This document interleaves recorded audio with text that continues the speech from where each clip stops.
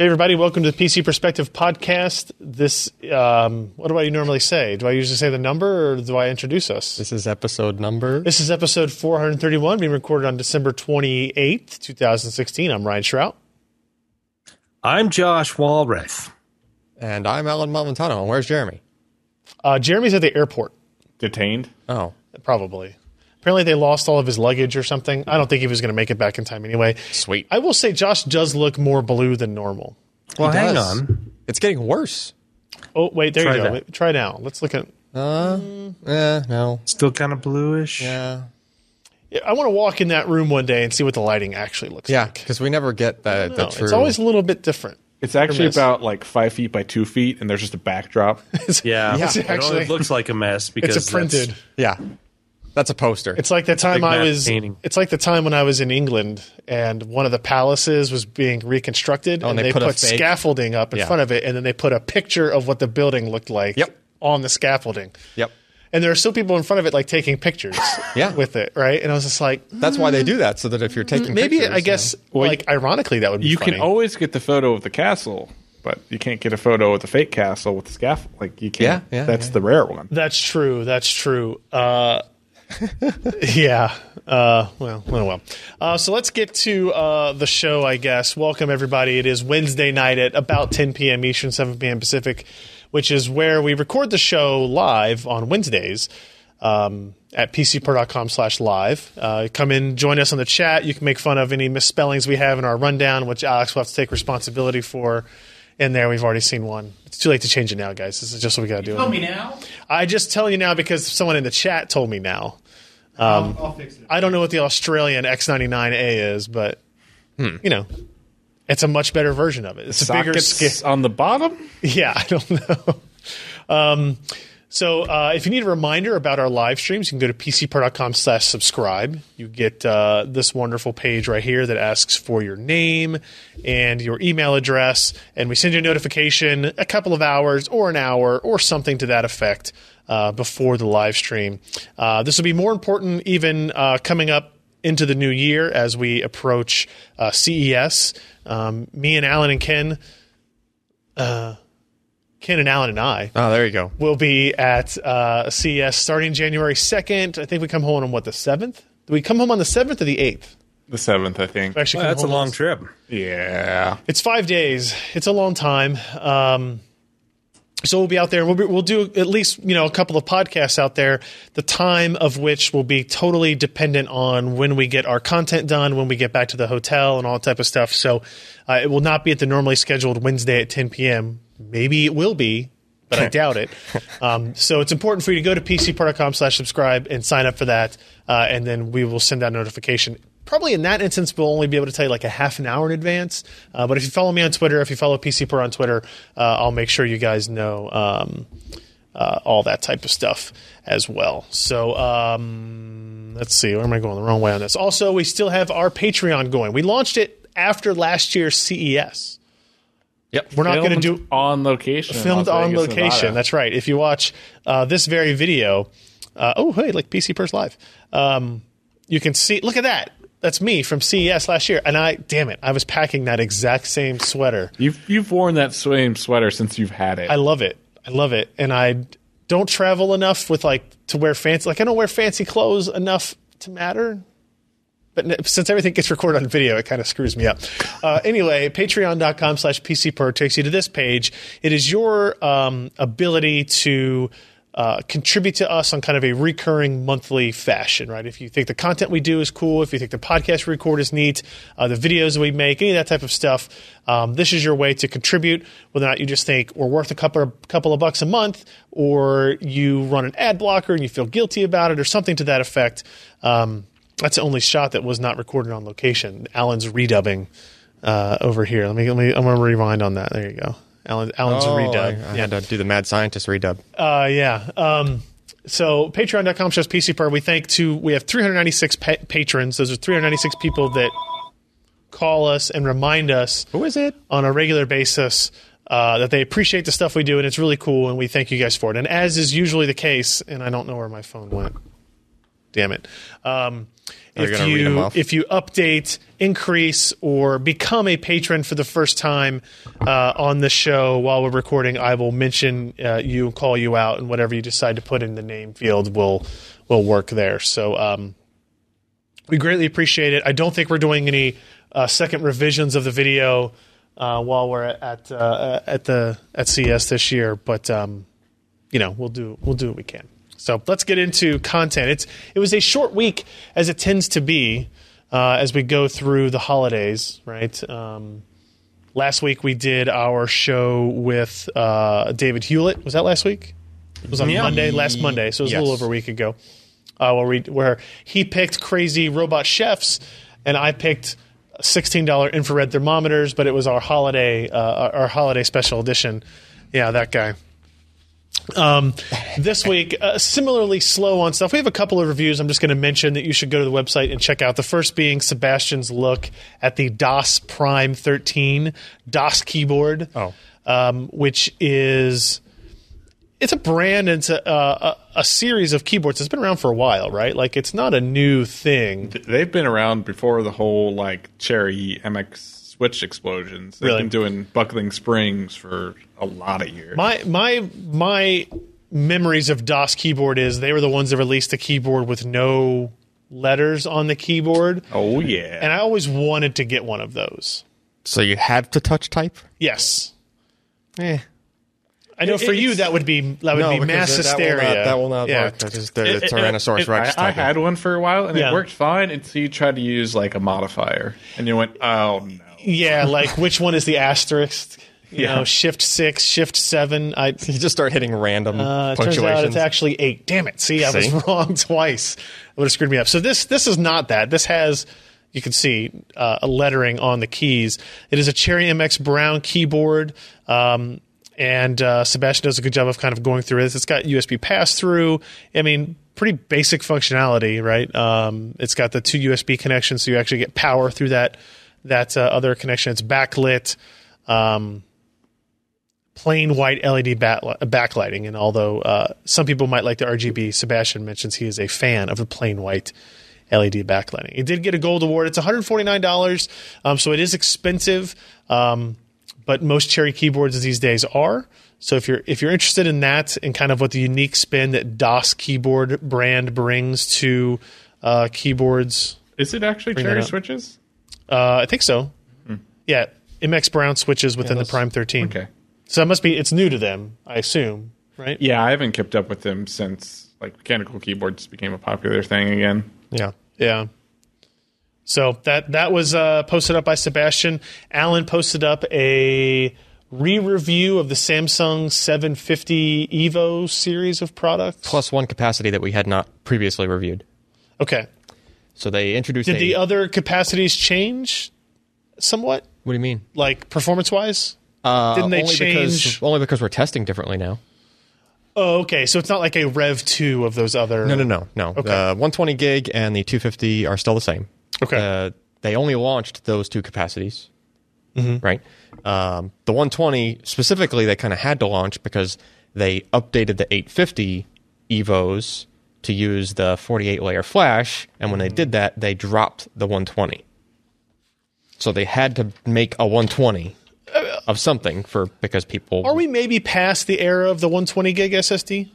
I don't think so because it's nice less than $100 thing. How much is this? The 120 gig 750? I think it's like 70 or something. I have to look at the end again. I mean, they're all, these are definitely budget drives. So $61. Okay. So you got $61. Yeah. The 250 is still less than $100, $89. Oh, why would you buy the 120? Well, I kind of agree with you, since the price is that aggressive for that one, right? It goes from 51 cents a gig to 36 cents a gig. That's why the prices are so close to each Just other. my chair. I'm not shorter than Alan. But then for 30 cents a gig, That's too tall. at 30 cents a gig for $148 is the 500 gig model, which is the newer introduced one. It came out after the initial launch. Wait, what came out after the initial? 500 gig model.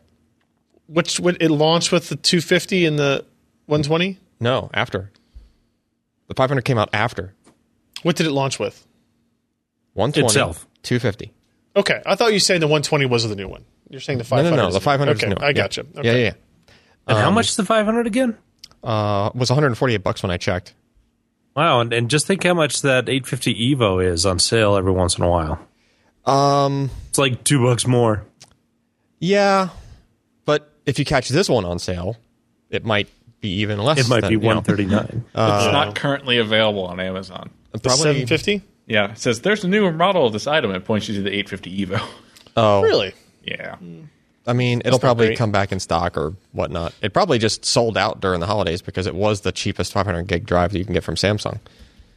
Right? Yeah. Even though it was only a little bit cheaper than the 850 Evo, right? But as it turns out, when looking at all of these drives with our new testing, if you go to, let's see. Hold on, let me point out before we move on. The 750 Evo 500 gig does have a used like new Amazon fulfillment for 116. Well, that's not going to be there for very long. So Unless they got a ton of them. Unless they it's got an a bunch. Amazon warehouse deal, right? So it's a thing, but That's- 116 is pretty cheap. 116 It's for not 500 new. gig. I get, that's Sure. what that means. It's not new. It was returned or refurb or something like that. But Yeah, but when Jeff but if of it- X Tech Report, he bought a bunch of them and did like 3 petabytes worth of testing and then sent them back. That's 23 cents a gig. 23.2 cents per gig. Yep. Yeah. Almost in the tens. Getting there. Yeah. We got 2 more days. Yeah. So for the again, we're doing the new testing on these now, Right.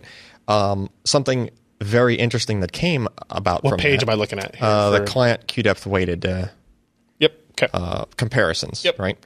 If you look at that first chart there, so we got the 3 different capacities of the 750 Evo, right? see them. 500, 250, 120. And then I threw in a 850 or 750 Evo, and then I threw in a 850 Evo 500 gig, right? Which you'd figure is it's very high performing drive, right? Look at how close they are to each other in those results, right? And that is that's random access, but weighted for what we view as like your typical client usage, like the queue depth that the drive is going to sit at most of the time.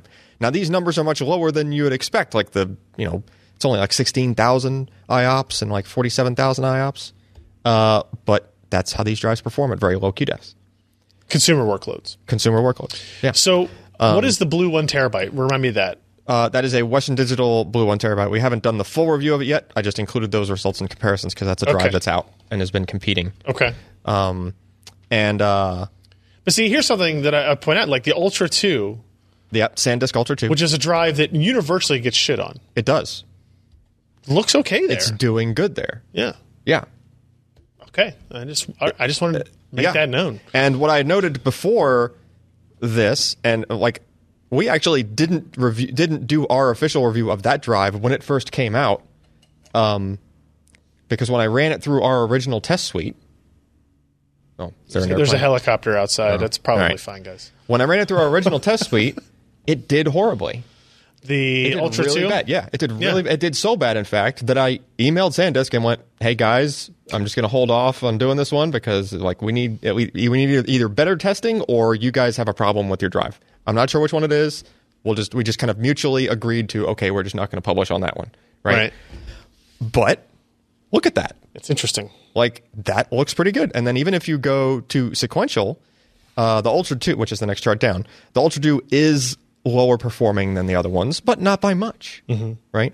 Now realize these are burst, like sequential and random workloads working at. In other words, things you're typically doing on a computer, you're not going to sit there and just, where are you going to get something at 400 meg per second continuously to write to your SSD? Right. And the last data entry there, the 600p, that's an NVMe Intel SSD. That's Intel's that's their budget. low-cost NVMe drive. Yeah, so that's a budget NVMe. I could have included, could have gone crazy and put like 960 Pro in there or something like that, but that's Sure. Those drives are like 3 times the cost per gig of these other comparison points. So Are these all relatively considered budget drives in their categories? They're all within a few cents either way on their cost per gig. Yeah. If you scroll down a little more, just in case people are curious, this is the everything chart? This is the everything charts. Okay, so I kind of have these everything charts. These are all the drives tested on the new suite, and I have been kind of busy like testing a whole bunch of these drives on the new suite, as you can tell by just how many comparisons. So these are sorted by the read result. Yes. They're sorted by the read result because you're. So again, if we look at the top, the 960 Pro, the 950 Pro, the SM951, the 950 Pro 256 gig. These are all NVMe, PCIe SSDs. Yep. Where's the top SATA drive in this? The top SATA. Where'd you go? Way to go. The top SATA by read results, believe it or not, is the Western Digital Blue. That 1 terabyte Blue. That's different. Yes, that controller is actually just very good at low latency reads specifically. It doesn't do as well on writes. Okay. As you can tell by that same, the red bar right next to it in that chart is significantly lower than even some of the ones around it. Yeah. That's orange, by the way. Sorry. Yeah. I just wanted to make sure we were looking at the same graph. We're looking at the same graph.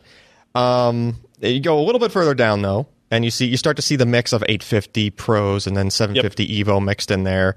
What's at the bottom? And keep going. Keep going. Keep going. Here we go. Yeah. Nope. Now you got me curious to know which one is the bottom of this chart. There's a lot of results here. Okay, Super Talent SSD 60 gig. Oh, that's the one you put on my desk, and I didn't know we had. With a little sticky on it. Please test this. And that was one of the original, if not the first SSD I ever got. Yeah, I think second. Either the OCZ SSD was the first one I ever had, or the Super Talent SSD, because I think I had one of them was 30 gigs. Yeah. What's the SSD 525 60 gig? That's an Intel drive, isn't it? The 525s are all. I think I had a 30 gig OCZ. I'll look for it for you. Maybe not. So it has a 39 in IOPS on writes. That's 39 operations per. I feel 39. Like Ken could do more operations per second than that. SSD. Yeah. There are hard drives. There are hard drives that could do more than 39 IOPS. So the reason we're including these is, I often get questions via email like, "Hey, I have drive X. Is it worth it for me to go to this other one?" Right. So the only way to really answer all those questions for people is to put just a crap load of results in a chart and just go, here's everything we've tested. Like, see where the difference is where you're at versus where you're going to buy. If you had an original X25M, you're only running at like 8,000 random reads there, and the random writes are actually pretty bad. It's near the bottom of that guy. Yep. And then, you can give yourself an idea of the relative, like how much of a jump. And then likewise, if you go near the top of that chart, looking at those NVMe versus SATA, you'll notice it's not like the multiple time improvement that you see in the burst specs. Read speeds might tell you. Yeah, so your lower QDepth performance of these NVMe SSDs, like when it comes to random reads, you're still waiting on flash. Mm-hmm. The flash hasn't just suddenly become so much faster. Each individual die is not suddenly doubling its throughput. Right. It's just the interface is much better, like to the host, right? You can do sequentials way faster. You can do other stuff way faster. But when it comes to just the random read stuff like booting your OS, anything that's like read intensive, anything where your hard drive would have been thrashing about, right? It's not that much of a jump. It's like maybe 20-30% bump from like good SATA to even really good NVMe.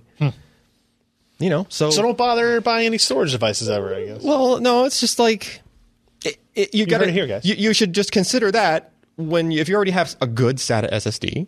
Consider that when you're thinking about going NVMe. It is much more convenient. You can put the M.2 built into a motherboard if you have a newer motherboard, and it's like you don't even have to install an SSD. It's just part of the motherboard basically once you've done it, right? It's a really elegant, really simple solution. But any other specific results from this particular review, or do we're just because this is a product we've all seen, but we've seen before, except in that new capacity. Something probably just worth mentioning is. And this is because we're talking about Samsung SSDs, and you might be comparing to other SSDs than Samsung. I would look at the trim speed page. And just kind of go just straight down to that other chart. Which one? Just the big one. Okay. And if you start flipping down this, you'll notice that most of the modern SSDs, so you've got like a bunch of Samsung SSDs. What am I looking at? File delete under load. Seconds per gigabyte? Yes. Seconds of latency. If you delete a file.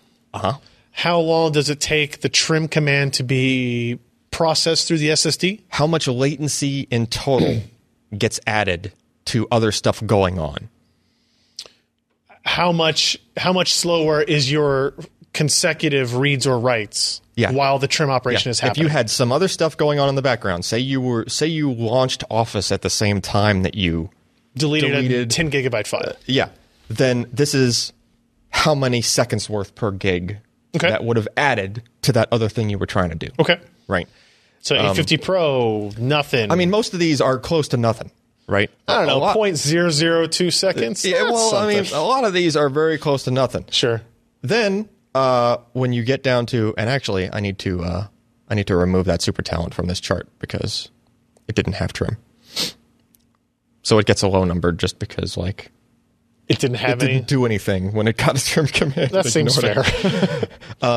Anyway, but as you get down to some of the older SSDs, or even in some cases like M8PE, which is a brand new Plextor SSD, which is like, 0.26. Where am I looking? What times? I'm just getting to where it starts to ramp up. Oh, you went like way down to the bottom. Oh, okay. You can notice like you start to drift into a bunch of OCZ stuff territory for some reason as you get to the bottom there. Yeah. The Trions. Something about the neutrons are down there. The vertexes. Yeah, neutrons are down there. And what this boils down to is just the way that trim was implemented in the firmware of these drives. Like, how do they handle trim? What do they do when trim gets issued? Right. Right. Some of these SSDs are actually like doing some data juggling and like rearranging stuff, and they're doing it right then. Like they're not waiting till later. Samsung is really good about, okay, you want to trim? Fine. Like I'll do it. When you're not busy, basically. Okay. Right. A lot of those other ones near the top are good about doing that. But the other ones pause every other action and say, we're going to complete this trim operation first? Yeah. And they'll do it. You'll delete your file. A few seconds will go by. Like, if you look at that, like, Vector 180 is the worst offender here. That's 5 seconds of a delay every gigabyte you deleted. So if you deleted a 10 gigabyte file, it's 50 seconds. Yeah. That you have to wait. Yeah. Nothing can happen? Well, some stuff might happen just very slowly. And that will continue. That state will continue. Like, I mean, it's kind of interesting because you look like SSD 520, 525. These are Intel SSDs that have over a second and a half per gig on this. Yep, those were older. I'm pretty sure they were SandForce mSATA SSDs, right? So you can tell this was like the older SSDs, right? But there are some modern ones that kind of have that. Mr. Black says in the chat he was wondering how far down he would have to scroll till his vertex would show up. Yeah, I'm sorry. Sorry, dude. And then the next big chart there is full partition trim. This is a trim, and it's in the same units. It's seconds per gig. But this is a trim with nothing else going on. Okay. Okay. This is like if you were creating a new partition on your drive? Yes. So we start the drive in a state where all of it has been written. Right. So it's forced to clean up everything, the whole drive front to back. And then we correct for how big was the drive, and it's corrected. So the Radeon R7 480 gig at 0.7 seconds per gig would take 480 times 0.7 seconds to format? Yes. Oh. If it was full before. Sure. Right. So basically, if you were reinstalling Windows and you deleted all the partitions and then you recreated one partition, it would hang for that long. And actually, that's one of the ones I went back and double checked the source data, and it actually did. Just sit there for a very long time. Technoscope in the chat says 0.172 seconds. That's 0.172 seconds per gigabyte of the drive. Yes. Yeah. That had been written. Yeah. 0.17. Yeah. He's looking at the Vertex 4. Yep. On that. So. Yeah. So there are some drives that have been very painful. And actually, the Vector 180s is the ones where we actually had a back and forth with OCZ before they launched, and they updated their firmware before the launch, and that's the better result. It was worse. They would have been at the top of the chart. Yeah. Anyway, so interesting things to look at, because those are things that you might not have thought of, and there are no specifications anywhere. Nobody rates SSDs for this. Nobody else is testing SSDs for this, right? But if you're moving a bunch of files off of your SSD, every time the next file gets moved off, that's a delete. And you're still trying to read the next file that's being moved off, right? So if you're moving it, not copying it. Yeah. So if you're just moving stuff to some other drive, and you notice like just that chart or that plot just keeps hiccuping downward like every time another file gets done. Right. Which I've seen a lot, and that's actually one of the reasons that I was like, there's got to be something going on here. We got to figure this out. That's cool. So, yeah, it's just good stuff to know and be aware of before you... we will be talking about that more soon. Yeah. So that's a 750 Evo and a new testing stuff. Yep. Before we get on to our next story, I have some Patreon updates here. James Barber edited their pledge from $5 to $9.99. Josh? $9.99. We almost caught him off guard. Terry Corker pledged $3. Thank you. LL Cool J, Jay, LL Cool J, pledged $3. Thank you. And Michael, last name, Jez, and then some other letters after that, pledged $5. Jazerski, I'll say is his last name. Jazerski. Mike Wazowski? Close. Just got to pick one pronunciation and stick with it. Jazerski. There you go. Yeah, that sounded good, right? He's not going to correct you. It's legitimate. He's going to send me another email. You have to up if he ups it to $6, he can put a phonetic pronunciation of the name. So thank you, James, Terry, LL Cool J, and Michael for your patronage, I guess, if you will. Real quickly, we'll mention Maury's review of the Asus X99A2. This is where we're at on motherboard naming, by the way, guys. This is the X99A2, the sequel. Part 2. Yeah. I don't know what made me look at this at some point. I saw it today. Do you remember when X99 launched? Huh. If I had to guess, I would say June of 2014. No, it was more towards November, I think. Was it 2014? Yeah. I knew it had been a long time. Yeah, it's been a while. And we still have like new X99 boards coming out. Yeah. I mean, it's still the most current chipset for that socket. This is off subject, but is the plan what's next? Skylake E? We're on Skylake E. No, we're on Broadwell E, aren't we? I can't remember anymore, to be honest. I think it is Skylake E. No, I think the next is Skylake E coming up. Yeah. Yeah. Is that going to be on X99? Surely not. I mean, actually, I would prefer it if it were. But I don't know. I haven't looked into it.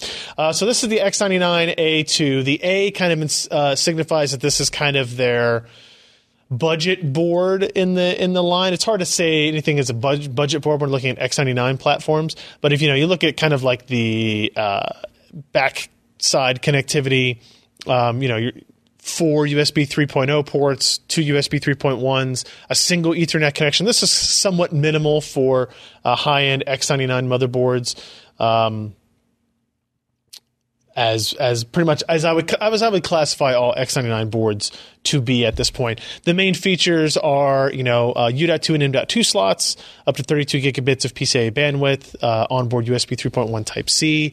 It has the Asus Aura RGB controllable onboard lighting plus 4-pin header for LED light strips, which I still think is cool. Patent pending safe slot, strengthened PCIe slots, so you don't rip them out accidentally, I guess. Crystal Sound 3, 5-way optimization. These are all features that have been in a ton of Asus boards for a long time.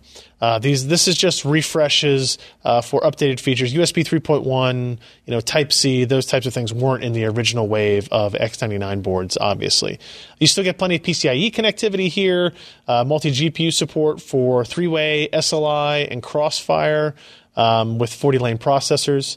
Obviously, no complications there. If you have a 28-lane processor, you can still support 3 ways with by 8 configurations, which works out pretty well there. BIOS battery, CMOS battery replacement seems to be ideal. We'll check Maury's plus and minuses there at the end. Look, you can see he's got one of those LED strips hooked up to that 4-pin header, and it is indeed lighting up the LED strip as well as the PCIe retention brackets, which, are a thing. I still think they're cool looking. Functionality-wise, nobody cares. But plenty of SATA ports. You've got your U.2 in there. Do we have any news about any more U.2 drives, Alan? Is anybody else going to use U.2? I don't think so. Does someone make a U.2 to M.2 enclosure, maybe? I mean, seems like that could be a useful thing for servers, at least. Yeah, but those tend to be more than just a single. Yeah. know what I mean? Like you'd need one of those connectors for each drive you were putting in. So anything that's server oriented, it's going to be like some form of a chassis that has like 2 or 4. Yeah. Somebody in the chat says ADATA has a U.2 drive. A cage? No, just a drive. Oh, yeah. Well, they're making a U.2. So they've showed them at events for 12 months. So whether or not anything's ever actually come out. I mean, there are other enterprise U.2 drives. Like we tested the Micron 9100. Sure. Right? Okay. There are other ones that are, but the key is they're all enterprise. So if you're, it just seems like all of the it makes sense for consumers because all of these cases already have drive bays in them that aren't being used. So Yeah, but the U.2 drives might be a little too thick for what they considered number of millimeters for you to put the, like you can't easily put it into a SATA spot, right? Unless you mean like a drive bay type thing? Not a 2.5-inch drive bay. Yeah, but that especially. But like, if is the U.2 connector indicating that, or is it the form factor of the drive? Like you could make the physical form factor of the drive. You could make it thinner, right? U.2? Yeah, because the connector is obviously bigger, but that's not what the connector's like on the drive side. So here's the thing. Typically, U.2 is what is also available as a PCIe card, like half height, half length card, right? In order to fit that much circuitry, or what's usually that much circuitry, into the U.2 chassis, it's typically like multiple PCBs stacked. So they're folded over each other with a ribbon. Well, that's what we've seen so far, yes. Yeah. So, but it wouldn't have to be. You could make it thinner, but then it wouldn't be following like the standard for what's expected for U.2. The physical spec for U.2 is the thickness is this much. Yeah. Like, which I think is, it's not 7 or 9, it's like 12 or 13 or something like that millimeters. But isn't that up to? I think it's an up to, but you like couldn't mix larger ones with smaller ones in the same chassis for like a server, because the airflow would then go all past the narrower ones and none of the airflow would go past the thicker ones, right? Okay. So it's, The chat is pointing out still more than SATA Express drives exist. Oh, yeah. The SATA Express is... I don't think I ever saw a drive. I saw one. We saw an external dock unit. No, I saw a Western Digital drive. Did it actually go for sale? Nope. Okay, that's what I meant. I saw it at Flash Memory Summit. And the only time I ever saw a device use SATA Express, ASUS sent it to us to test SATA Express. It was a docking station that you put a normal SSD in. Yeah, it was just an adapter to plug you into the SATA Express thing. Yeah. Yeah. Anyway, so the X99A2, regardless of all that, is a $219 motherboard. So again, relatively low cost for X99 product. Not low cost in the grand scheme of things, but for X99 platforms, pretty good. Strengths, a lot of strengths. The only weaknesses is Maury said he had a challenging overclocking dial-in. It may vary depending on your board and your chip. But look, CMOS battery placement's on there. M.2 port placement is on there. Yeah. Stock performance is on there. RGB LEDs, everything on there. Gold Award, a pretty good board for a pretty modest price, I would say, in the grand scheme of that platform. So I'm guessing it's a vertical M.2, maybe? I'm looking for it. Can't find it. I see it right to the left of the right next to the heatsink. Yeah, next to the CMOS battery. Like it extends to the CMOS battery. It's going the other direction from it, yeah. Okay. Yeah, it's the opposite than what I've normally seen on motherboards. But yeah. No, that's cool. It seems to work. Hooray. Yeah. Hooray. All right, a couple of news items to run through. Phison announces a UFS 2.1 NAND controller. Yeah. Why do I care about this? Because eMMC needs to die in a fire. eMMC being embedded multimedia controller. Isn't that what that originally stood for, I think? And there's a link to Sebastian's review, like the most recent eMMC thing that we looked at. Somewhere in there I have a link to when I talked about how bad eMMC was. I made it a link, probably near the top. But it was a link to the performance page of like Sebastian's review of that Asus, really low-cost Asus laptop. Mm-hmm, mm-hmm. Yeah, look at that. Look at those write speeds. 201 kilobytes per second. Yeah. Yeah, that's pretty horrible. I don't see what the problem is. For just about anything. So it's moving a header file. What could possibly? That seems fine. Yeah. So the problem that eMMC drives tend to run into is they behave like old thumb drives when it comes to anything that's a random write. Okay. And they also do so in a way that kind of stalls any reads. that may be requested at the same time. So in other words, your OS just hangs All right. while this stuff's going on. So while Sebastian was doing that, if he tried to launch something else while that copy was going on, it would basically just not do anything until the copy was over. Yeah. Pretty bad, right? I mean, performance is so bad that like refreshing one of those machines or doing a Windows reinstall on one of those machines is like hard drive speed. It's like installing Windows to a hard drive, not an SSD, right?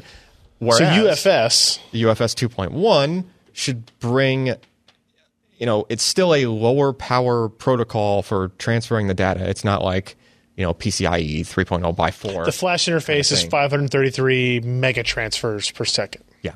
What's that transferring? Is that 533 megabytes? I believe it just equally translates over. Yeah. I hate that. Josh, why do they do that sometimes? Why do they call them transfers? Like Hypertransport did that crap too. In reality, it's probably less than that because of overhead. Okay. But it's probably not a lot less than that. That is the flash interface to the processor that is 533 mega transfer. So yeah, there's going to be other overhead involved in it. But so, just a better interface, better ability to install flash into a device that's a lower power device that's not going to be a full-blown SSD. But at least it's bringing you closer, right? It's bringing you much closer to like SATA SSD speeds and performance and random performance than what we had before, which was like horrible for that kind of use case. And this is also in some cell phones, not just laptops, right? There are some. You mean UFS? Yeah. Well, UFS will go into to replace eMMC because there's some cell phones that use eMMC. I have flash. seen some. Hold on, let me think about this. I think I have seen an upcoming SoC mention UFS. Yeah, not surprising. Support in it. It's whether or not I know of any devices that have implemented it. Yeah. And a lot of people confuse this UFS that we're talking about here with UFS meant for like SD card form factor UFS. Okay, maybe. Right? Which could have also been seen on support in a chipset in a cell phone. Right.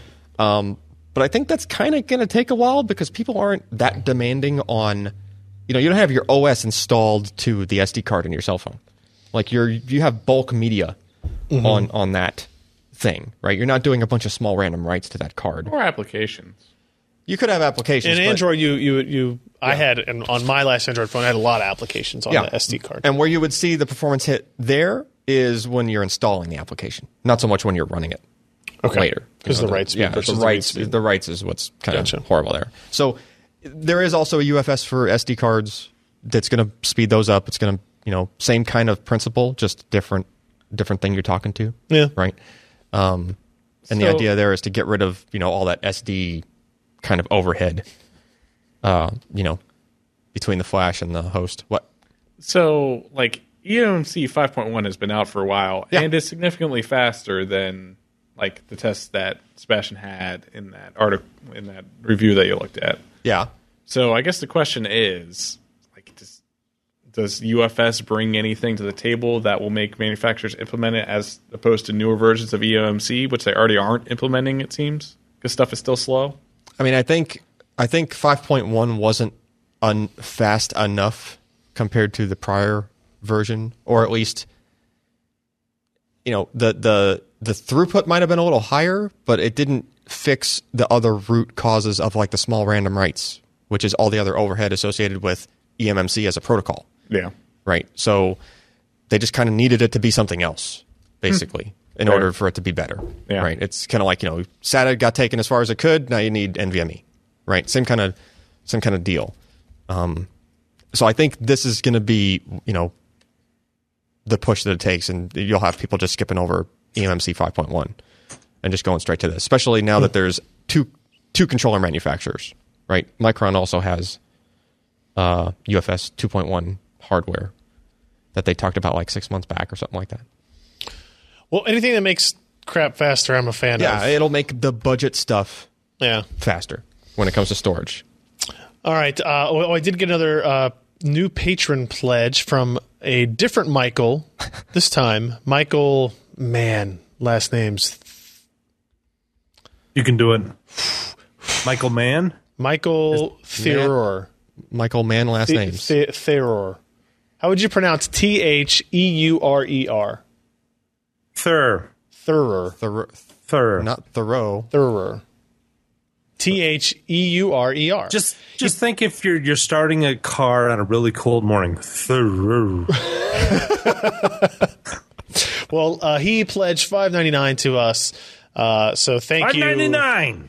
Yes, exactly. Thank you, Michael. $599? Yes. No, $5. So that's a lot of money. Just making sure. I mean, you never know. One day, you never know. All right, we've got a couple of other news items we're going to get to here. Some Lenovo stuff, pre-CES announcements, which are a little bit interesting.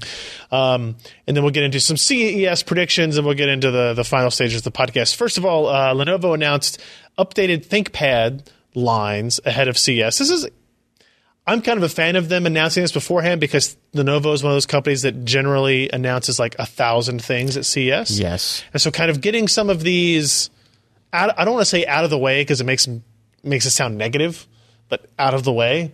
Lenovo is usually the big post for CES from us. We go see them first. They have 9 things we have to talk about. We have to learn about. It's the whole first day's podcast, right? It's a bunch of stuff like that. So they announced new refresh models based on the 7th generation Intel Kaby Lake processors, which was absolutely expected. You've got like the Yoga 370 2-in-1, refreshed T series with the T470 570. The L series with the L470 570. And Sebastian did a great post on this, and the new X270. An updated version of the ThinkPad 13. So there's a number of new features. One of these, I think a lot of these people will be interested in. One, Microsoft Signature. All ThinkPads come loaded out of the box with Microsoft Signature Image, which is clean installs, no external software, no bloatware, none of that. So it probably has their little control center thing, but that's not. I would assume so, like their power control. Yeah, like their center. Yeah. But I would be shocked if they didn't have that. If somehow, unless they were able to like really work with Microsoft on power management side. That's one of ThinkPad's big selling features is the power management software. And they have them packaged as like Metro style apps now. I'm not sure that's better, but I understand. No, I mean it works. It works. It's just a thing that's just like you install it more easily than you would like a regular thing that you would get.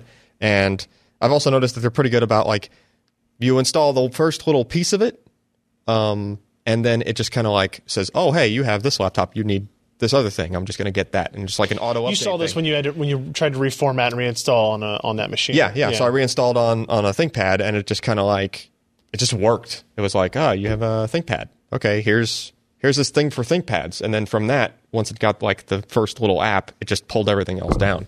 Yeah. So, pretty good, and it's still very clean. I'm usually very picky about like crapware and bloatware and anything like that, and It's a small enough thing. It does only the stuff it's supposed to do, and it's out of the way for everything else. That's good. They're adding Precision Touchpad, which is I don't know what Microsoft's PTP standard is.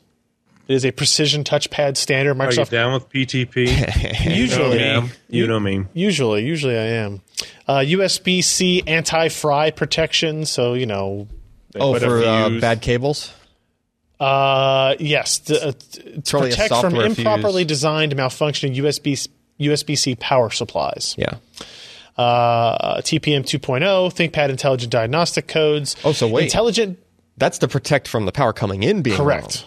Wrong. Yeah. I like the ThinkPad Intelligent Diagnostic Codes. Intelligent diagnostics with musical tones from notebook interpreted by companion smartphone app. So you have a companion smartphone app that listens to your laptop make tones if there's some diagnostic. Just because people are too lazy to type in error codes into Google? Maybe your display can't turn on. Hey, you know what? I've watched interpretive dance. I'm not looking forward to interpretive sound. We're one step away from the modem dial-up sound again. There was a time when motherboards spoke to me. Yeah, like motherboards say in a religious way, or motherboards would say memory error. Mm-hmm. Memory error. That was very short-lived. ASUS. Yeah.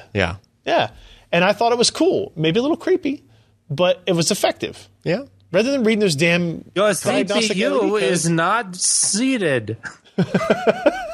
That sounds about right. But then you probably run into the whole translation problems and, turn on your system and it says it's hard touching and like, all sorts of. Your processor is hard touching. Your processor. And rock solid. Rock solid and hard touching performance. What does this have to do with anything, Asus? And maybe the most interesting thing that they've added is some of these models will have Intel Optane options in them. Hey, let me do my damn scrolling. I'm listening right here, which is a non-volatile storage medium using PCIe M.2 format for significant improvements in endurance, performance, and power consumption. That's pretty much all of the detail that Lenovo mentioned in their kind of slides and presentation to us beforehand. Because this is actually... They said the capacity. 16 gigs. Yeah. This is the first time we've seen Intel Optane mentioned as a product spec. Yep, I believe as part of a thing, as part of an actual product spec. Now, you added a couple of paragraphs to this post talking about Crosspoint turned Optane in this in particular. What do we? I mean, now that we know a capacity, it's 16 gigs. We know that it's NVMe M.2. Yep. And we know that it's a 2242 package. Yeah, which is just a shorter M.2 42 millimeter card. long M.2. So now SSD. we know, based on the leak slides we've seen before, what the performance will be. Yes. 285,000 IOPS on random 4K. Up to 1.4 gigabytes per second sequential read, 300 megabytes per second sequential write. Yep. What does this do for somebody, right? We still don't know the software implementation is the problem, right? Which, we can kind of guess what it's going to be based on, and I would guess that it started with this guy right here, which is a 20 gigabyte SLC Intel SSD. Remember that guy? Yeah. That's Larson Creek, which was the original Z68 RST caching thing. This was to add to a hard drive based system to get caching capability. Yes, and that was in 2011 is when we looked at that thing, right? But the reason that didn't really catch on, and there have been a lot of people that have known, we talked about this back in June when we got the other roadmap leak that talked about there was going to be a Crosspoint Optane system accelerator or storage accelerator thing, right? And everybody immediately started to revert back to that guy and go, oh yeah, Intel tried that back then and it was horrible. Actually, we tested that back then. It wasn't horrible. It's that SSD prices, that was an SLC SSD, 20 gigabytes of SLC back in 2011, was expensive. Sure. And then it was quickly overshadowed by almost immediately people were buying 64 gigabyte MLC SSDs and using them as an RSD cache because 64 gig was the top amount that you could do. Okay. Because you could just get a 64 gig SSD for cheaper than that 20 gig SSD at the time, right?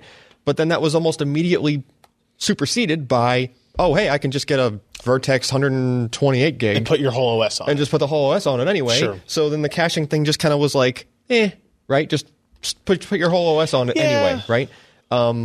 Okay. But convince me why I care now. Well, a couple of reasons. Now, 120 is kind of pushing it for typical OS install, right? Just people got more stuff, right? Yeah. So hell yeah. So that's pushing it in the first place. Second, even though these specs don't reflect it because they're showing specs that people are used to seeing. They're looking at 4K and they're looking at 128K. I suspect your random performance of anything smaller than 4K, which would be even better for things that you would want to cache, like directory metadata updates that are like a single sector. There's some stuff that's very small that really throws off the performance of an SSD and especially a hard drive. Okay. That Crosspoint isn't succumb to. Doesn't succumb to. Crosspoint will probably scale almost linearly, even going to those really small values because Crosspoint is byte addressable. Okay. You can rewrite a byte of Crosspoint. You can overwrite just 1 byte of it. Okay. Whereas NAND, you have to do depending on how badly it's fragmented and how much it's full already, you have to do anywhere from 4 or 8K. It could be all the way up to 4 megabytes or 6 megabytes. If you got caught with it having to erase a whole block just to change that 1 byte, right? This stuff, you want to change a byte, you just change a byte. Okay. And it's non-volatile. So that could change the way that Intel integrates their caching if you integrate caching in a way that you consider that, that thing is going to be there through a reboot. Now you can leave stuff there that hasn't been. I mean, this was there before reboot. Between reboot, did it have to rebuild the cache every time it restarted on this? It was rebuilding the cache. It didn't have to, but yeah, there were. It could have done it then too, right? And maybe it did some of that then, right? But when you compare that with just a regular like RAM cache kind of thing, it's different, right? It behaves like RAM, behaves more like RAM performance wise, but is persistent. What data do you foresee being stored on an Optane drive? So this being the first generation, I think it's just going to be whatever is done, since this is not integrated so tightly into the system yet, right? It's just another storage thing. Mm-hmm. So but it's going to be transparent to the consumer. Yes, it should be transparent to consumer. It should be with like Intel's RST thing. It should just be pre-configured. Right. It'll see if you have that driver installed. It'll probably just see this part and go, "Oh, that's a I'll just use that," and it won't appear to the user as a drive letter or anything like that. Most likely, it'll probably hide it. All that should just be taken care of so it's transparent to anybody just using the system. But anything that's tiny access, this will be faster at than even like a 960 Pro.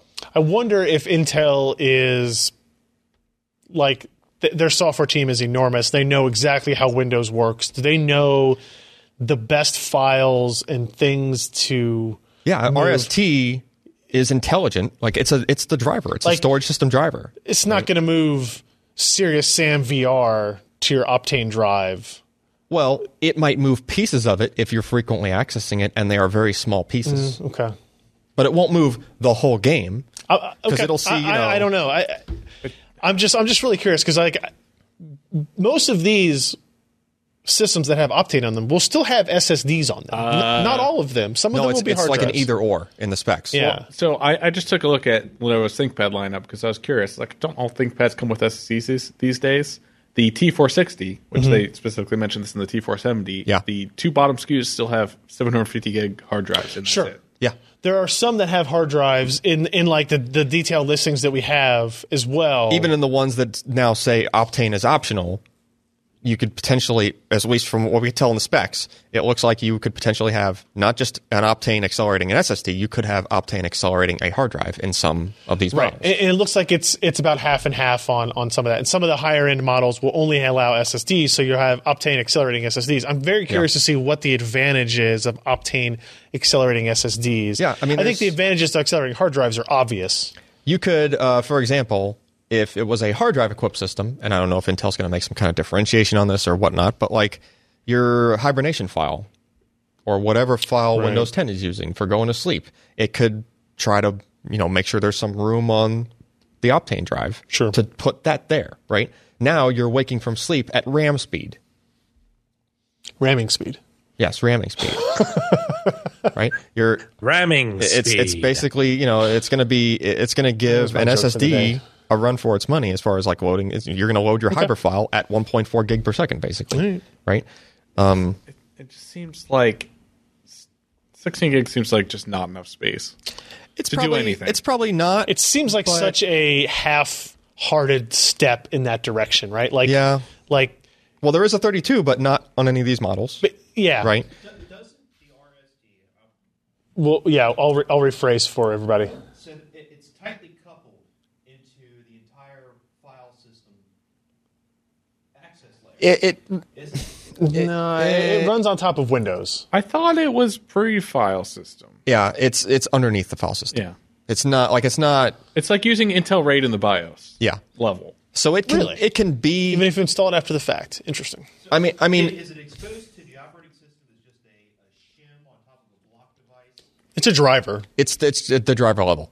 So it's a transparent. It's like a RAID driver, basically. Okay. So it's tightly coupled with the controller itself. Yes. Yeah. Okay.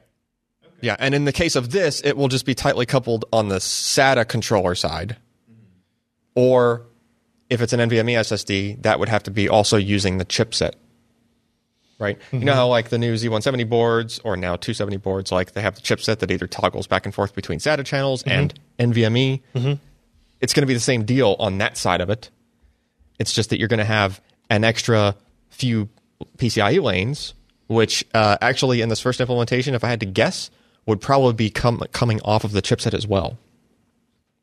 Oh, I'm sure they would be. Yeah. Yeah. So you're going to be bottlenecked by DMA 3 in any of these cases, even if it's like stuff that's cached in Going to the Optane. CPU. Yeah. Because it's going to have to be something that can, at a hardware level during boot, present itself as one volume, which means everything has to be underneath the chipset for it to pull that off. It can't be directly connected to the CPU. Yeah. That's how like RST is able to boot from something that's also a caching device. Like it treats, when you have a cache set up, even in 2011, it treated it as if it was a RAID. Right. You had to have it in RAID mode. You had to have the RAID driver installed. Everything else had to be, all the chain had to be set up as if it was a RAID. The unfortunate part is we won't really know more for a while. It wouldn't surprise me. Like, I'm sure we'll see every notebook vendor announce Optane options on their notebooks. I'm very curious when they will ship. Yeah. And Lenovo doesn't say specifically.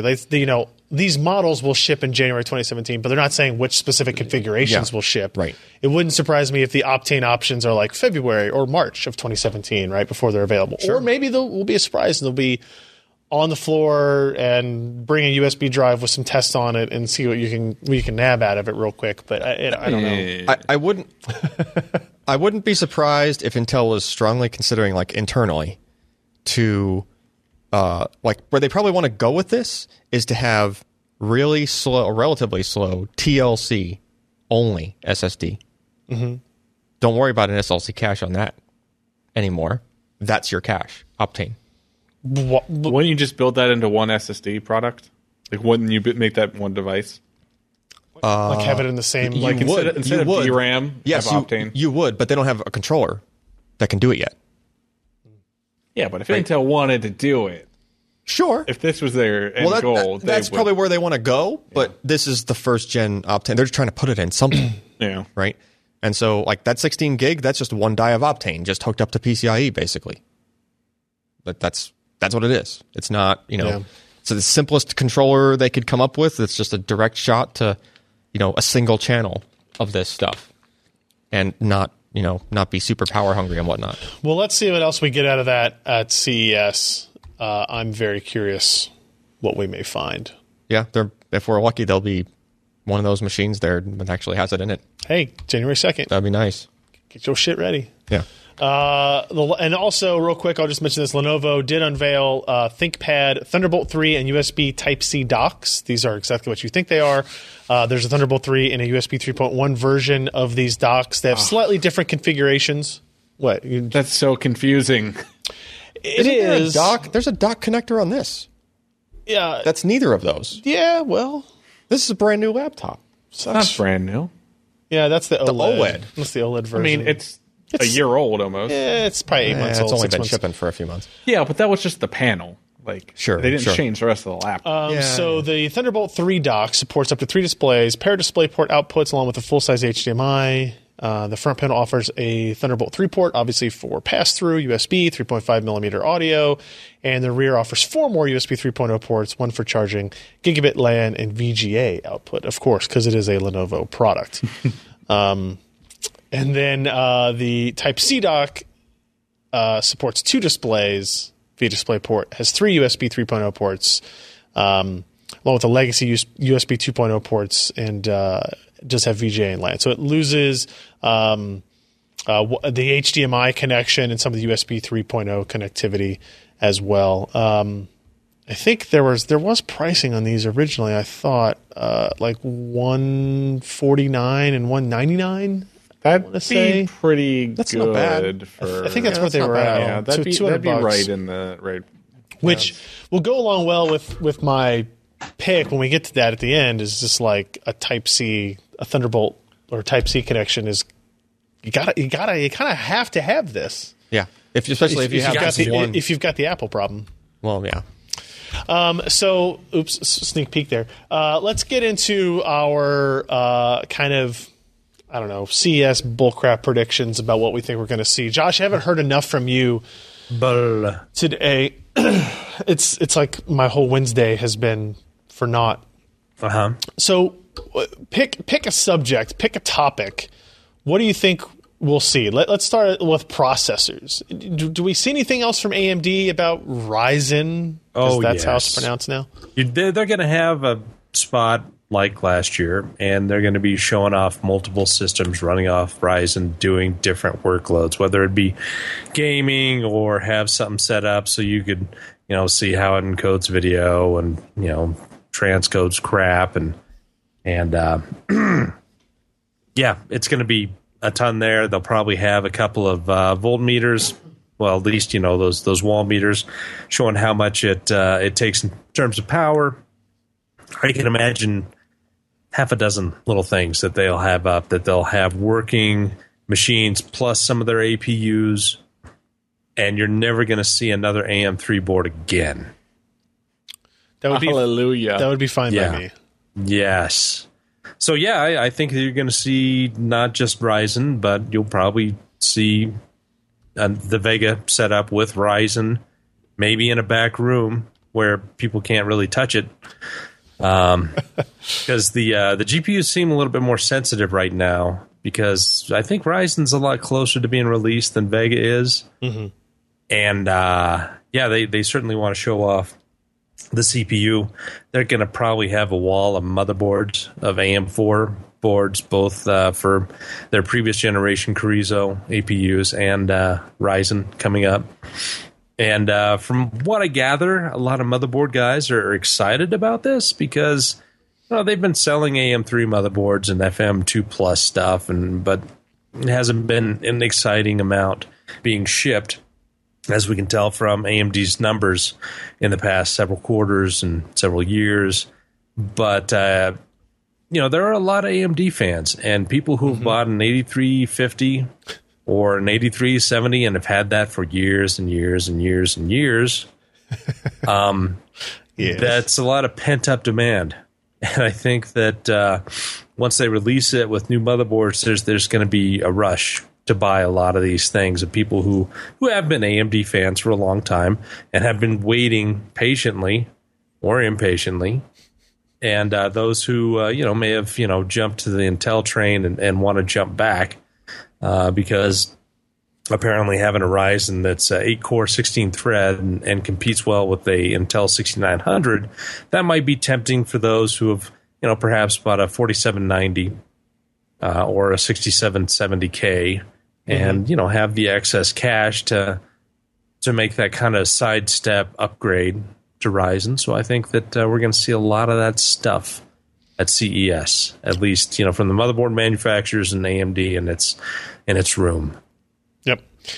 I think you'll see a little bit of teased info about Vega, but yeah, I think it'll be pretty minimal on that side. What about on terms of displays? Well, what about maybe another CPU manufacturer? What do you think we might see? Who? Another Intel? Intel? Yeah.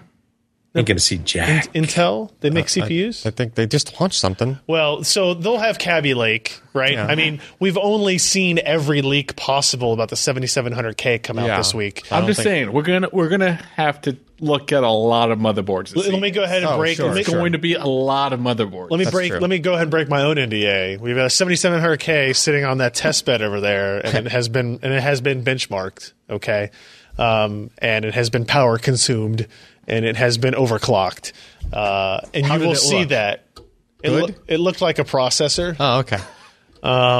You will see that before or right as CES starts, right? And so you'll see, I don't know, 1,000 Z270 motherboards. I mean, I've already gotten like 5 of them in here. Oh, great. That whole refresh is going to happen, and there's not, just like the CPU. There's no, like, for desktop consumers, there's very little major change in the CPU. Yep. There's basically no change in the motherboard chipset itself. Four more lanes on the chipset. Big deal. Yeah, and the motherboard vendors just kind of use these iterations as chances to refresh feature sets and add new things of their own, and do other stuff. They do what they can do with what they're given, but it does get more difficult as the years go on.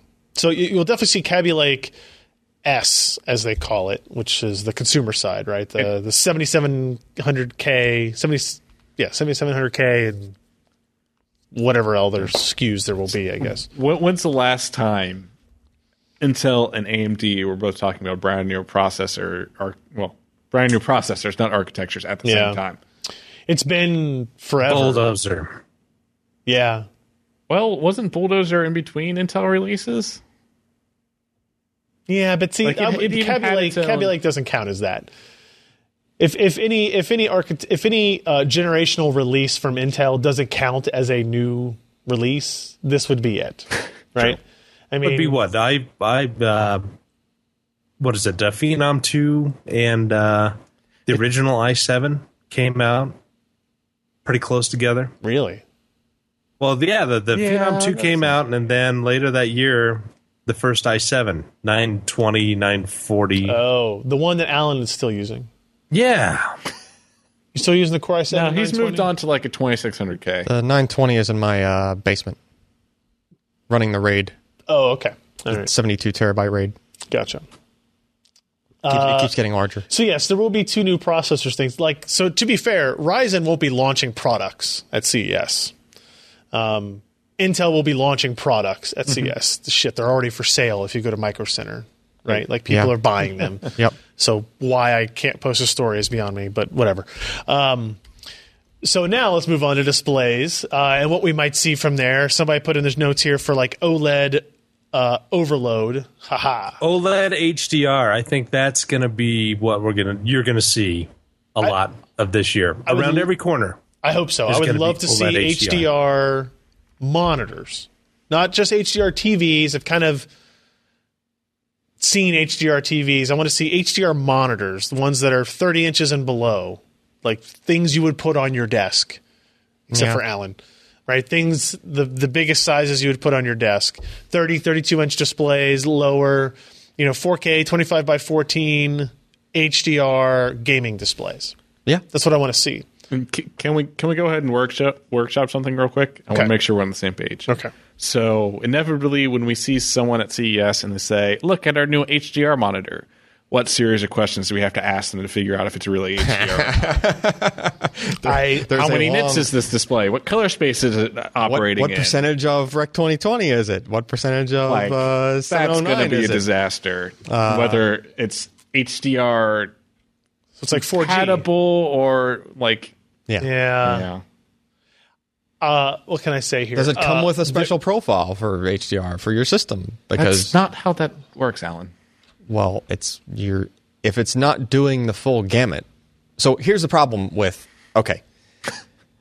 when we did that spell of Are we testing doing this? when we tested a bunch of displays that came in, right? Yes. And we were putting out profiles for them so that they would actually undershoot their range because they were greater than 100% of the range. Okay? Now you're going to have ones that are significantly lower than 100%. In other words, like you'd also want a profile for them to work properly out of the box. I think what you want is you don't want to have to install a profile. Manufacturers used to profiling provide is profiles. racist. Yes, thank you, Josh. Yes, profiling is racist. You're going to calibrate the monitor like normal in sRGB mode, and then it's only going to go into HDR mode when the game senses the metadata to put in HDR mode. Yes, but You're never going to use the HDR mode on your Windows desktop. my point is that we got to the point where most of the regular monitors, the non-HDR monitors, were covering the full color space. Mm-hmm. Then everybody kind of moved away from providing profiles. Yeah. Now, In 1998, yeah. sure. But now you have monitors that are going to come out that are not doing 100% of the new HDR profile. What profile? It's a different profile. Isn't that part of the standard? There's no standard. There are multiple competing it's standards. just a different color space. It's just multiple different color spaces. And Windows has those color spaces installed. The problem is, like, if the monitor doesn't do the full thing, you would provide a profile. I think you'll see direct interfaces between the monitors and software. I guess.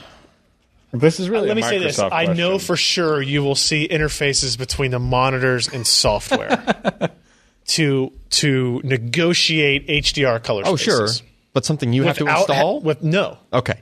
Without having to like install a profile and have Windows do anything. Now, whether or not that will happen on all applications, I know of games that it will happen for, right? A game will be able to say, hey, I know your color space. Great. Yeah. It can go into that mode. Sounded like a driver thing to me. It sounds like a thing. Yeah. It Right. sounds like somewhere in the software stack this might be solved.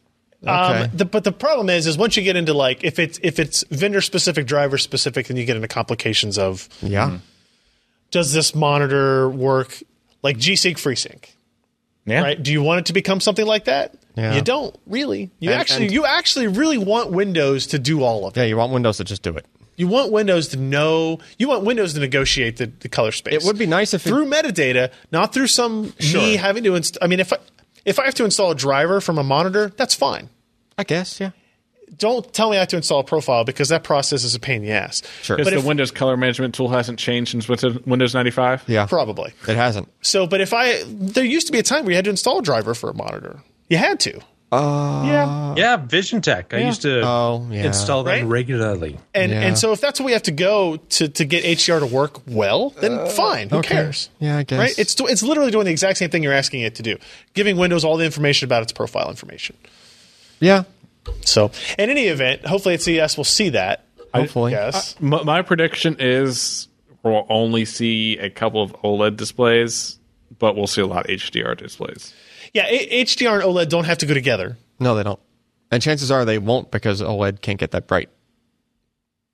Yeah, but it can get that dark. So Yeah, it can. so it can The contrast it can is have the good. contrast. It can have the necessary contrast, for yeah. it. Yeah. But I think that people doing like you wouldn't want a first generation full HDR display to be so limited on like how many nits it can put out because that's one of the big specs for HDR stuff. Is the max brightness? Yeah. Yeah. Yeah, I don't know. We'll see. Scott's trying to type something into our Slack, but he's not typing fast enough for me to say something. He wanted to have his input in the OLED discussion. Not fast enough. Type faster, Scott. We're waiting. What about in terms of new storage? We talked about Optane already. We expect to see other devices using Optane. We might see some other Optane thing. I don't think we're going to see a lot.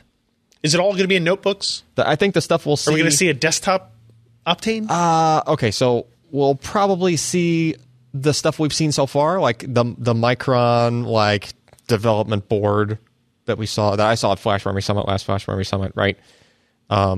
Which was like 4 or 8 lanes of PCIe connected to Crosspoint, so just like super crazy, stupid, fast kind of stuff, Right.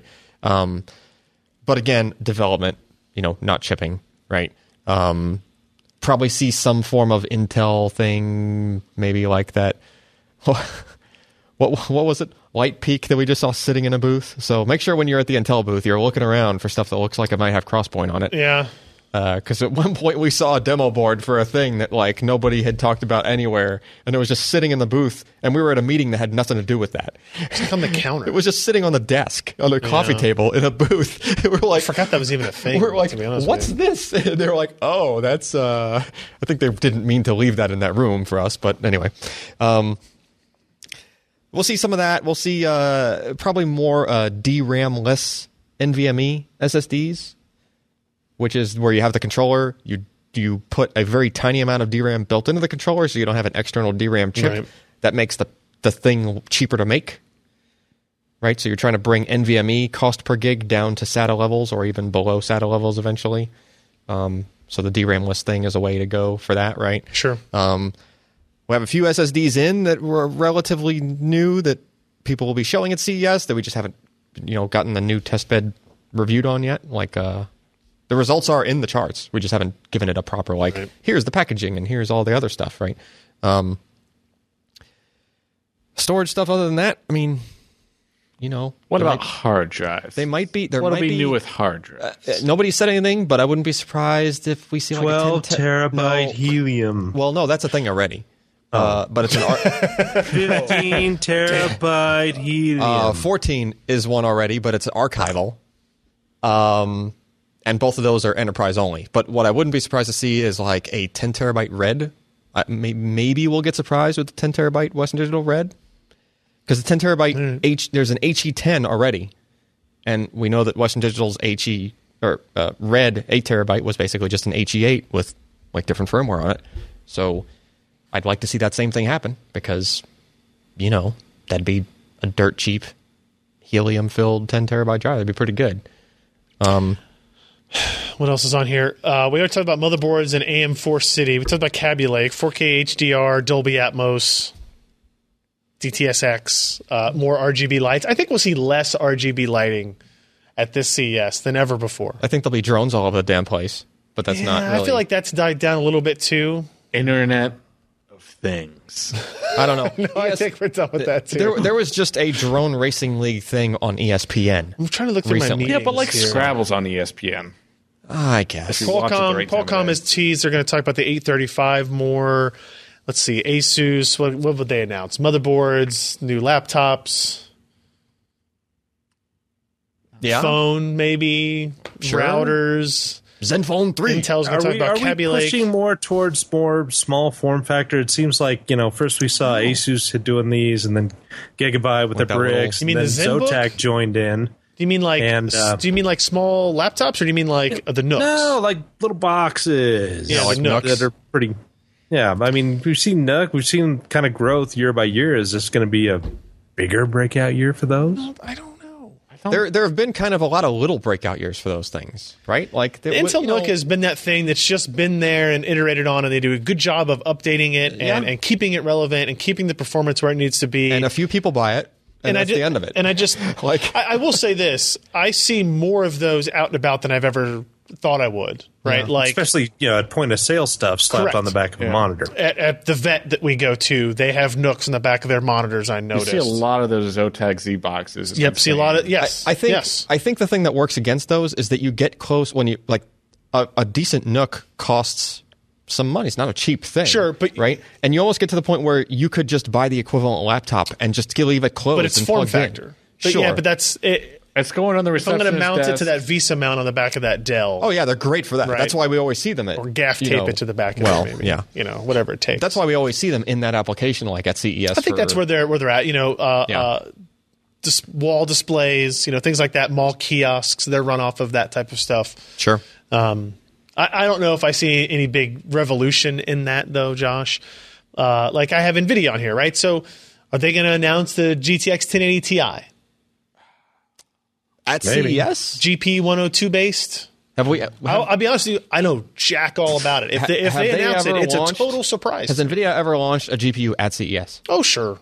I don't know a big when. one. I don't know. Maybe. Because it's kind of a big one. Yeah, but GeForce it's 2 already Ultra? out. It's already out. Say again, Josh. No, I guess GeForce 2 Ultra was more Comdex. Man, I don't remember that far back. I mean, it's just going to be the Titan X.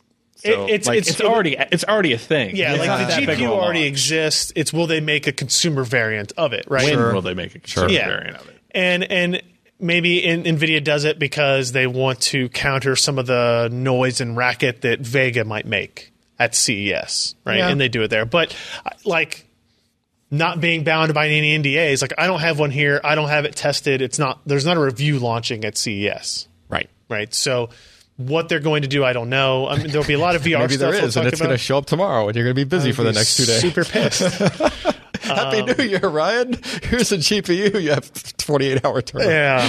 Yeah. Not that it hasn't happened before. I'm going to send it to you with you to test in your hotel room. Yes. Yeah. Bring a You have test 48 bed. hours. Bring a test bed to see. No, they're going to send me the card tomorrow, but I don't get the driver until Saturday. Yes, exactly. I know how this works. What about the Shield TV 2? There's been rumors about a Shield There TV have 2. Yeah. I don't know what that gets them because there's no. Oh, they're What? going to talk Pascal What? Tegra. Regardless of if anyone wants to hear it, think about the last 3 CESs. Yeah, and what they put it's out. all been about Cars. smart devices.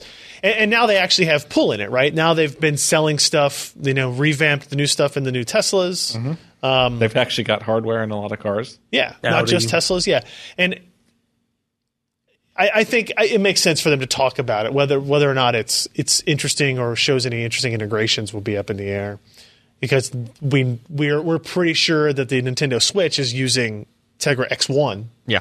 Maxwell based, right? Is that Maxwell? Yeah. And then and then it's not using whatever Pascal would be. So what else do I have in here? Dell. How about, do you think notebooks, 4K laptops. Blu-ray is actually going to take off, or is it going to be a Betamax thing? I don't know. Did Blu-ray take off? No, Yeah. 4K Blu-ray. I know. But did Blu-ray take off? Yeah, quite a bit. Did it? I mean, not as much as DVD, It but took off as did much as take a off. physical medium could anymore. in this day, yeah. I have purchased 2 4K Blu-rays. What did I buy? Mad Max and some Marvel movie because I don't know. And I have a 4K TV, not HDR, and I have an Xbox One S that has a 4K Blu-ray player in it, and I think it looks fine. Like I don't. Yeah. It's the problem is I don't know, and I kind of try to do this for a living, and I played it back and I was watching it, and I go, "Is this in 4K? Does this look better than it did when it was in 1080p in Mad Max? I mean, yeah. Upscaling on a 4, like, and I just don't know." Depends on how close you're sitting, and If I had the screens side by side, and that's the problem, is I didn't. I had to switch between a 1080p Blu-ray and a 4K Blu-ray. yeah. And try to go back to the same scenes. But even as fast as you can change it, as slow as it is to load, you're talking about 4 or 5 minutes of Sure. time between that. Yeah. Right? And like, I know. And Mad Max has film grain in it. yeah. And so I'm getting really close to the screen, and I'm like, Your film grain looks a little crisper. maybe this is how it's supposed to be grainy. And I don't know.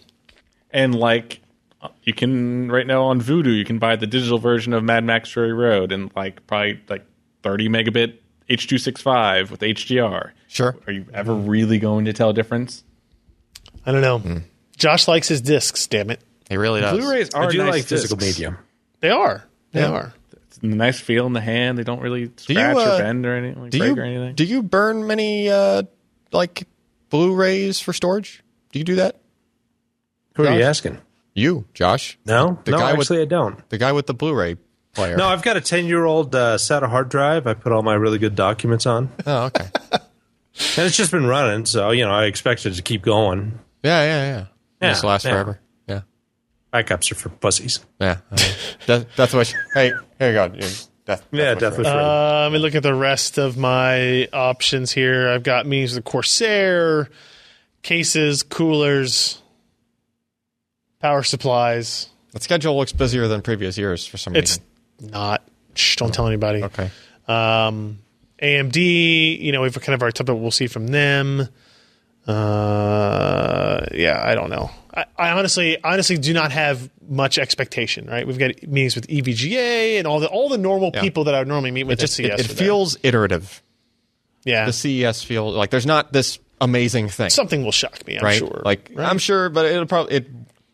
I don't know. I mean, it'll be a lot more interesting than last year. Nothing happened last year. Well, like going and seeing that Talking to the microphone. Dell No. 30-inch OLED for the first time, and you're like, "Oh, Right. that's nice," and then Yeah. that's about it.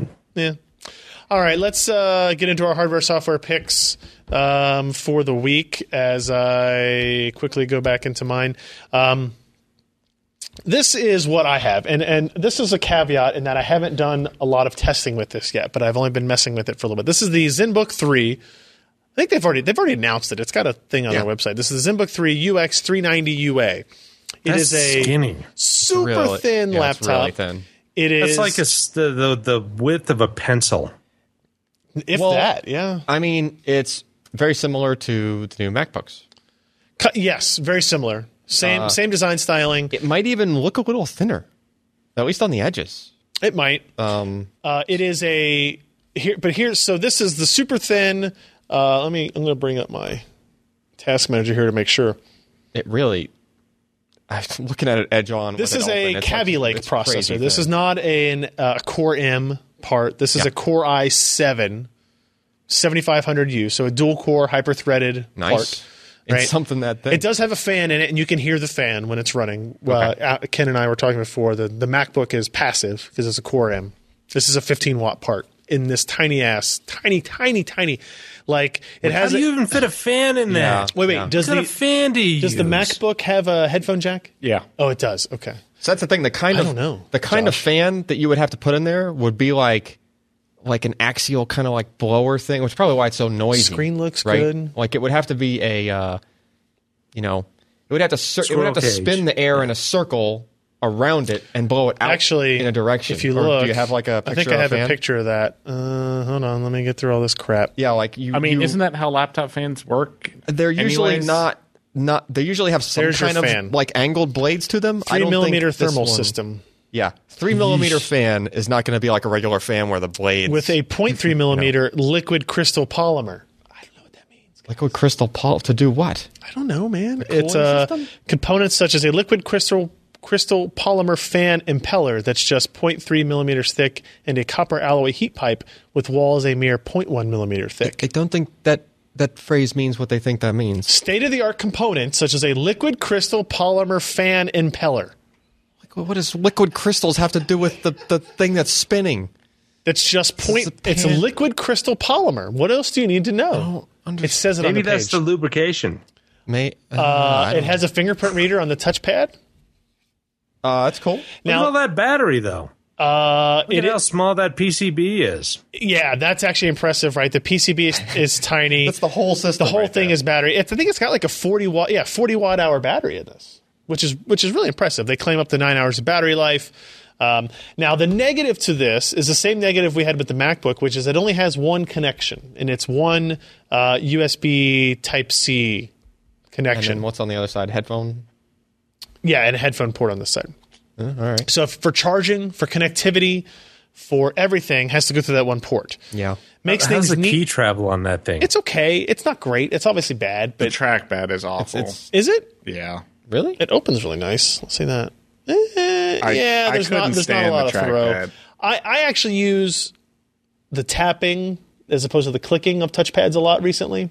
Like I don't push down, like I just tap with my finger. You know what I mean? Yeah, no, I get you. I just don't agree. Oh, all right, fine. I hear what you're saying. So if you do that, it's fine. But yeah, there's not a lot of travel on the trackpad. The keys are fine. They're fine. But like I said, I haven't done a whole lot of testing on this yet, but it is impressively built. And it's basically the same size or smaller than the MacBook, but it has a higher end processor in it. It is about $1,500. It's on sale at Newegg, I think, for $15.99 or $15.49 right now. 16 gigs of memory, 512 gig SSD, 1080p, Windows 10. I mean, those are good specs. 512 gig That's kinda SSD ludicrous. and 16 gigs of memory for $1,500, and you get it in that form factor. Oh, it's Yeah. only a 1080p display? Yeah, Oh, okay. Only. Yeah. Well, but that's fine. If we're comparing it to the MacBook has the higher resolution Sure. display. Okay. If you get it with 8 gigs and 256 gigs and a Core i5 on the Core i7, it's $999. That's $999. that's a pretty good nice. price. Johnny Shue. And I imagine the performance delta between those two processors is pretty close And to you're zero. going to get the same battery. Yeah. Probably. Yeah. So there's two configurations, 16 gig 512 with the higher end processor or 8 gig 256. So there you go. That's pretty impressive. Yeah, it is. Like I said, we'll have more testing on this in the near term future. Who is next? Josh. We don't have a Jeremy, so you're up next. Jeremy, he's hoping for new luggage for the new year. Yeah. guy. Unlost luggage. Yeah. I picked this one because large driver earbuds with microphone for mono price, decent quality. They sound okay. $6.99. They're on sale. So $3 off. Somebody in the chat room, sorry, just sent me a link to a tiny liquid crystal polymer axial flow cooling fan on that must be the bearing. from Guangdong, China.